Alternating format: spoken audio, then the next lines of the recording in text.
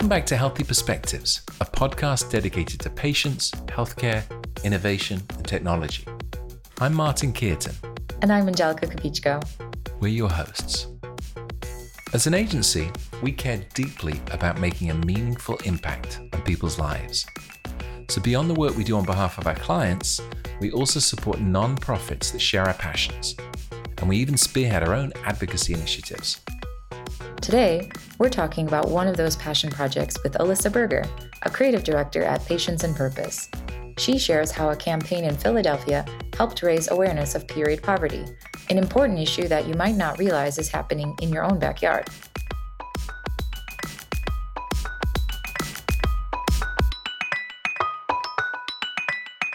Well, we're here to talk about Power of Period. We're really excited to hear from you about it. We know this is a great campaign that we've put out before. So I guess we'll go ahead and get started. Can you give us a little bit of background on Power of Period? Like, how did you get involved? How did it all begin? I guess it was 2 years ago now. We were working on a pitch for women's health. And in doing a bunch of research, we discovered an article in the Philadelphia Inquirer about this organization called No More Secrets. And they were dealing with an issue called period poverty, which I had never heard of before. And so for, people who aren't as familiar, it's the inability to buy menstrual products. And it actually impacts people not being able to go to school, not being able to go to work. I think it's 1 in 4 people have missed school or work because of their period. And so this organization was helping address that in Philadelphia. And I reached out to them after reading this article to see if they would be interested in potentially working with us, because I was just shocked that period poverty was something that happens, in the United States. It's not something you really think of happening you don't think of period poverty happening in your own backyard. So I was really inspired to get involved and either do something through P&P or do something on my own. And so I reached out to them to see if they would be open to working with us. And that's how it sort of all got started. Yeah, that's a great way of putting it, in your own backyard. I was definitely really surprised by that stat too. And being a woman, a girl that grew up that way too, it was just not something I had ever encountered as like not being able to go to school, for instance. So yeah, that totally resonates. Is this something that affects everybody equally, or does it sort of impact different communities in different ways? It impacts Black and Brown communities more. And it also impacts people who are lower income, which is, I guess, why it tends to impact the Black and Brown communities because of, unfortunately, some of the wage gaps there. So that's, I think, one of the even bigger reasons why it is such a challenge is because the communities are marginalized as it is. And so people aren't supporting period poverty. And so really needing to look at how to support those communities, and ending period poverty is one of them. Okay, so you came across them, you read this really amazing article that, brought this to your attention. When you reached out, did you have, a specific goal in mind, or just thinking about what, how to get the message across, or what type of message to get across? What was going through your mind in that sense? I asked them when I first met with them what they really needed. Do they need donations? Do they need awareness? And they said they needed all of it. And so the goal of the campaign was to be able to get people talking about period poverty. That was really the primary goal because, as we've talked about on this call, not a lot of people are aware about period poverty. So it was to raise awareness, and then through raising awareness, the call to action was to donate. It's obviously such an important message, and it's something that, like you say, people don't almost expect to be happening in their backyard. But how did you go about trying to sort of reach the people to communicate this sort of issue that perhaps people didn't know about or weren't as aware of?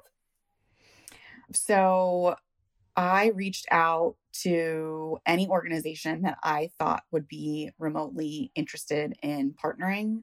So it was women-owned businesses, different grocery stores that were, more like mom and pop type grocery stores. Reached out to all of the big name brands as well. And there were some organizations that were willing to partner with me and either put messaging on their website or put messaging on their social platforms.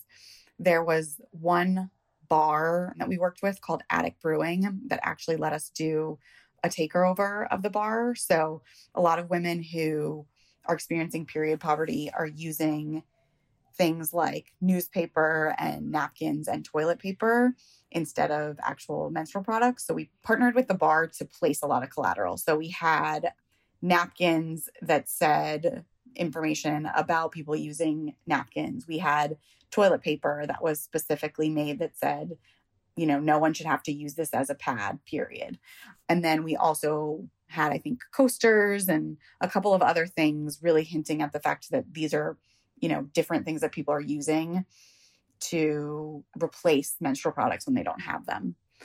But it was definitely a challenge to get the message out because period poverty isn't something that a lot of organizations want to talk about. A lot of churches didn't want to partner with us because they didn't want to acknowledge that women have periods, to be able to talk about that. So that was sort of challenging because a lot of the time churches are, organizations that are willing to help. So it was tough to get the message out there. So it sounds like you obviously approached and knocked on lots of doors and not every door opened. But how did it work out with this particular bar? Like, how did you select them, or were they just one on the list, or how did that kind of come about? The owner of No More Secrets somehow knew the owner of this bar or had met the owner of this bar. And then so I just decided to go to the bar and ask if she would be involved. And, I brought my husband, we bought some beer. So, and she was just really willing and open to help. The bar is also in the same community that No More Secrets is. So they're close by each other. So I think it's different female-led organizations helping each other in different ways. And how did you think, because obviously that's like one bar of many, how did you sort of try and amplify or leverage what you managed to achieve at that one bar? Were the ways you thought of using that to get the message out? One of the days where, all of the collateral was going to be out, I went there with my art partner, as well as Lynette, who is the founder of the organization. And we spoke to people there. So just getting them to, look at the collateral, what do they think, and talk a little bit about it. We also got people to say power period. And so used a lot of the content that we captured then and pushed it out on social. So that was helpful. And then the bar also used a lot of that content that we captured on their social as well. Gosh, this really sounds like a passion project for sure. A lot of just personal added effort to kind of get in there and talk to folks. It sounds like it was, you said it was in the same community. Like, so these are all kind of Philly based. It felt like the right way to approach it. Mm-hmm.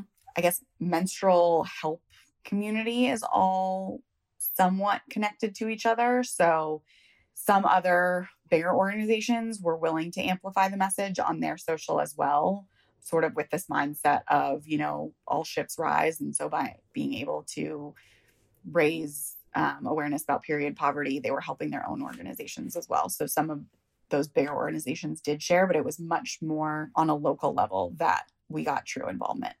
I wanted to ask too, because you guys intentionally chose to feature real people with real problems in very front and center in the campaign. Can you talk a little bit about that and why you chose that approach? Yeah, absolutely. When I was doing my research on period poverty, and when you look at the information that's out there, it's just a lot of stats.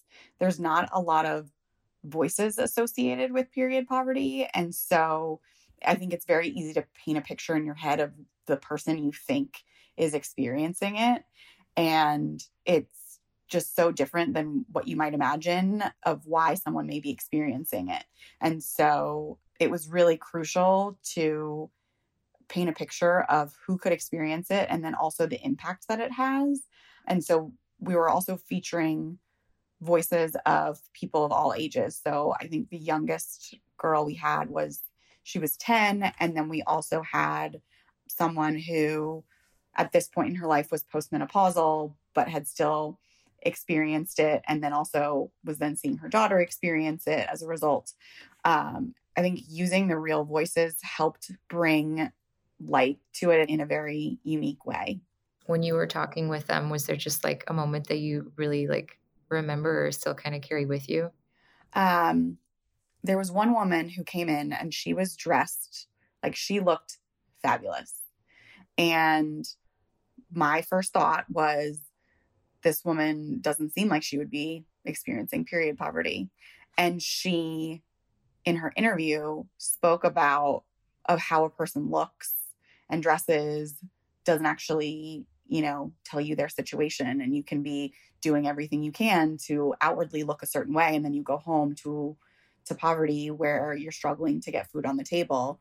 And I thought, that I had that thought and then she vocalized it was just, and even though I was in it, so I was experiencing people who were living in period poverty and realizing how vast the range of people are, but I still had that thought. And so having her say that was really powerful and just made me realize no matter how involved I was getting, I still had so much to learn, and that, these women were able to help teach me and hopefully teach others as well. I think that just really speaks to how important awareness for this is, right? Like, not only is there already a stigma around talking about your period, even today, like in politics with school. Mm-hmm. And then I think that's such a great example to talk about, even, what situation you're walking into, right? And you still see this woman who looks really put together. You can't make any assumptions about what's going on in her life as well. So just reinforcing that awareness need. Was it difficult to get people to open up and actually share their stories? Did you find, was that like a hard part of it, if it's something that's sometimes stigmatized and not spoken about?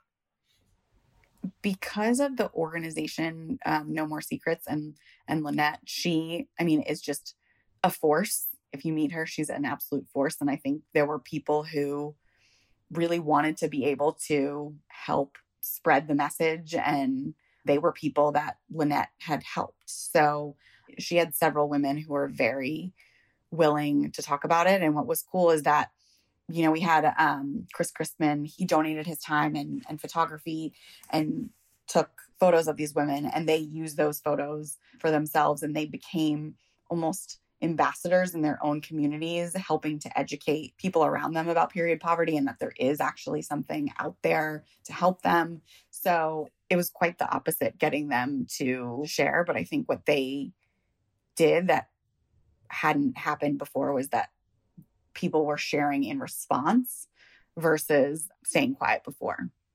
It's interesting you would describe her as a force on like a known quantity in her community. I mean, I know you're relatively new to that community and living in Philadelphia. Like how did that go? She'd obviously had a way of presenting herself or her sort of identity, but this campaign is something different. So how did those two kind of relate to each other? Or how did that work out? Yeah. So the social channel for No More Secrets had a very clear voice beforehand, and Lynette was always great about preparing her community for what was coming and things she was doing.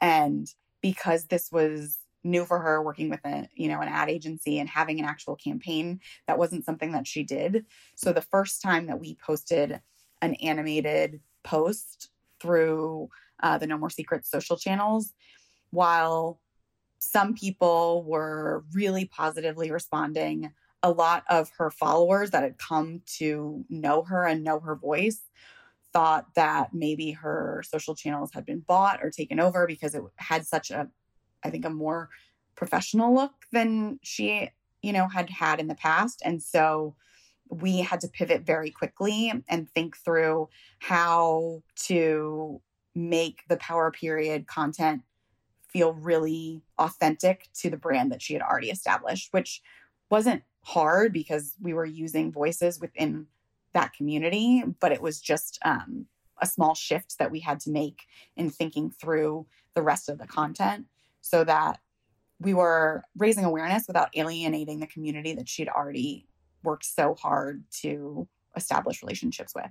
So to that point, thinking about, who's listening in on this episode and our marketers out there, do you have a couple like watch outs or takeaways that you learned going through this process yourself that you might kind of share out with that?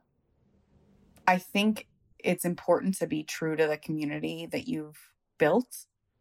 I think we talk so much about authenticity with all of our brands, and we'll reposition or do a new campaign. But if it's something is going to all of a sudden stand out as feeling really different, that could potentially feel inauthentic, you have to prepare the community for that in some way so that it doesn't have that inauthentic feel. And I also think knowing the power of your community, because they're the ones that are going to continue to, share the content that you have with their communities and continue to spread your message. And so rather than, I think, just relying on them to relying on them to continue to amplify. In terms of goals, or how did you measure how successful what you were doing was? Like, how did you kind of figure out, am I changing the situation here? So we measured two things. So one was we measured the change in conversation, and we did that through social listening. So we did social listening beforehand and then social listening after. And the number of conversations around period poverty just skyrocketed. And what was cool was that it wasn't just in the Philly area, it was really all over the place.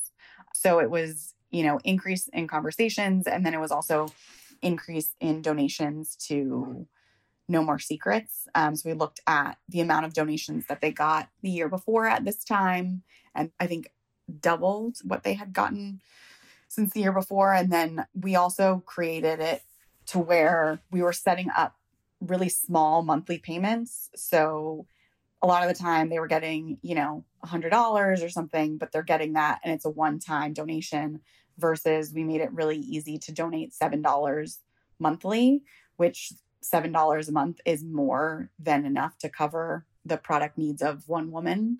So they also got significantly more ongoing donations than they ever had. That's great, actually, because it ties it directly to the need and to the patient experience as well. Mm-hmm. Just in case anybody listening isn't as familiar with what social listening is, I don't know if you can just explain, just so people are fully clear what you meant by that. Because I was just, obviously with donations, that's an easier metric. You can see how much money you've actually raised, but interesting just to see how you used social listening to sort of assess that impact. I will do my best.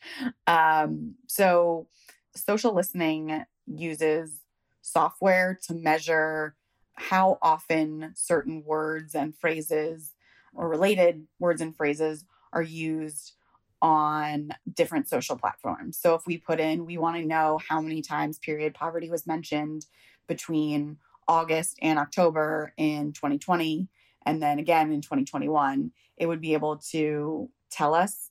And then it's also words that are associated with those mentions. So if it was like period poverty and hopeless, let's say, were often associated with each other, you'd be able to find that out. And so the word power started being associated with period poverty when we did the Power Period campaign. So it was interesting to see the actual shift in the conversation surrounding period poverty, and then also the increase in the number of conversations as well. Well, overall, it just sounded like the sentiment shifted from kind of this more negative space to an empowering space, quite literally. Mm-hmm. And given that you contacted so many different types of organizations, did you have to approach different organizations in different ways? Like what did you have to factor in when you were sort of trying to create partnerships? For bigger organizations, I tried to look at some of their mission or piggyback on top of things that they were already doing when I was making suggestions about a partnership. I reached out to Hershey because we had this whole idea of like Hershey period and like rebranding their whole, chocolate wrapper. And the person who responded to me like loved the idea, but she said it just didn't fit in with what they were like very focused on food insecurity. And so period poverty wasn't, an interest for them right then, but at least she responded because I was able to, I guess, relate to her on some level. And then the smaller organizations, I tried to position it as like helping the community is also helping you kind of thing. What about the media part of it? Did you sort of try and get any free media coverage? How did it, because obviously pro bono typically means, budgets aren't the largest. So how did you sort of try and get around that? Yep. So we had no media budget whatsoever. And we partnered with this one media company who donated some of their time to be able to, reach out to different media vendors. And not one place was willing to donate media space. So that was somewhat shocking to me, because I thought that, it's a good cause and it's a nonprofit. And yeah, I was really surprised that nobody would donate. So we ended up having I think it was the landlord to No More Secrets, or like where they have their office. He donated a good amount of money that he was willing to put specifically toward media. So we did some newspaper media that said no one should use this as a pad, period. And I guess technically that was donated media, but it was more we paid for the media with donated dollars. And then the first run of the printing, some of the printing just didn't look great. And I let them know, and then they were willing to reprint it, no problem, which was very interesting to me. That, they wouldn't donate it, but they would redo it if they just messed it up a little bit. So we got two placements. If you had to sum up what you were most proud about in the campaign, what made you sort of feel the best about what you managed to achieve with it? Oh, that's a really tough question. I guess what I'm most proud of is the fact that period poverty was sort of this secret, and at least we did everything we could to make it no longer be a secret and instead be something that, people are really starting to think about as a worthy cause that needs support. When people think of poverty, they think of food and shelter. That's what they think of in terms of what people need. And people don't think about period products. And period products, as well as like basic hygiene products, aren't covered on SNAP benefits. So that's a really big challenge of when it's a basic human necessity, just like food and clothing and shelter, but it's not thought of. So the goal was really to get people to think about it in the same way so that we could make big changes. So this is obviously a passionate project for you about a particular issue, but if another organization was to sort of try and do something similar, or another sort of pro bono campaign, what kind of advice would you give them? Like, how could they learn from what you learned doing Period? I think recognizing the importance of the community and how to amplify the voices of the community that are already there. The voices of the women that we captured on film did so much more than, any kind of promotion that we were able to do without them. So having them as partners to help educate was really crucial. And then I would also say knowing what you want to achieve and just going for it and being persistent are really crucial, especially when it's a pro bono project, and you don't have the funds to offer. People are going to ignore you or turn you down. So you just have to keep pushing until you find the right partner and the right resources to be able to get your message out there. Another important thing to keep in mind when doing a campaign like this, and really when doing any campaign, is knowing your brand voice. We shifted the brand voice of No More Secrets somewhat quickly, and people weren't fully prepared. And so we needed to then shift back to make sure that we were integrating into the brand voice that was already established versus trying to create something fully new. So that's also really important, is making sure that you're maintaining, I think, an identity that you have out there. Alyssa, thank you so much. It's so great to have you on our show. Yes, thank you all.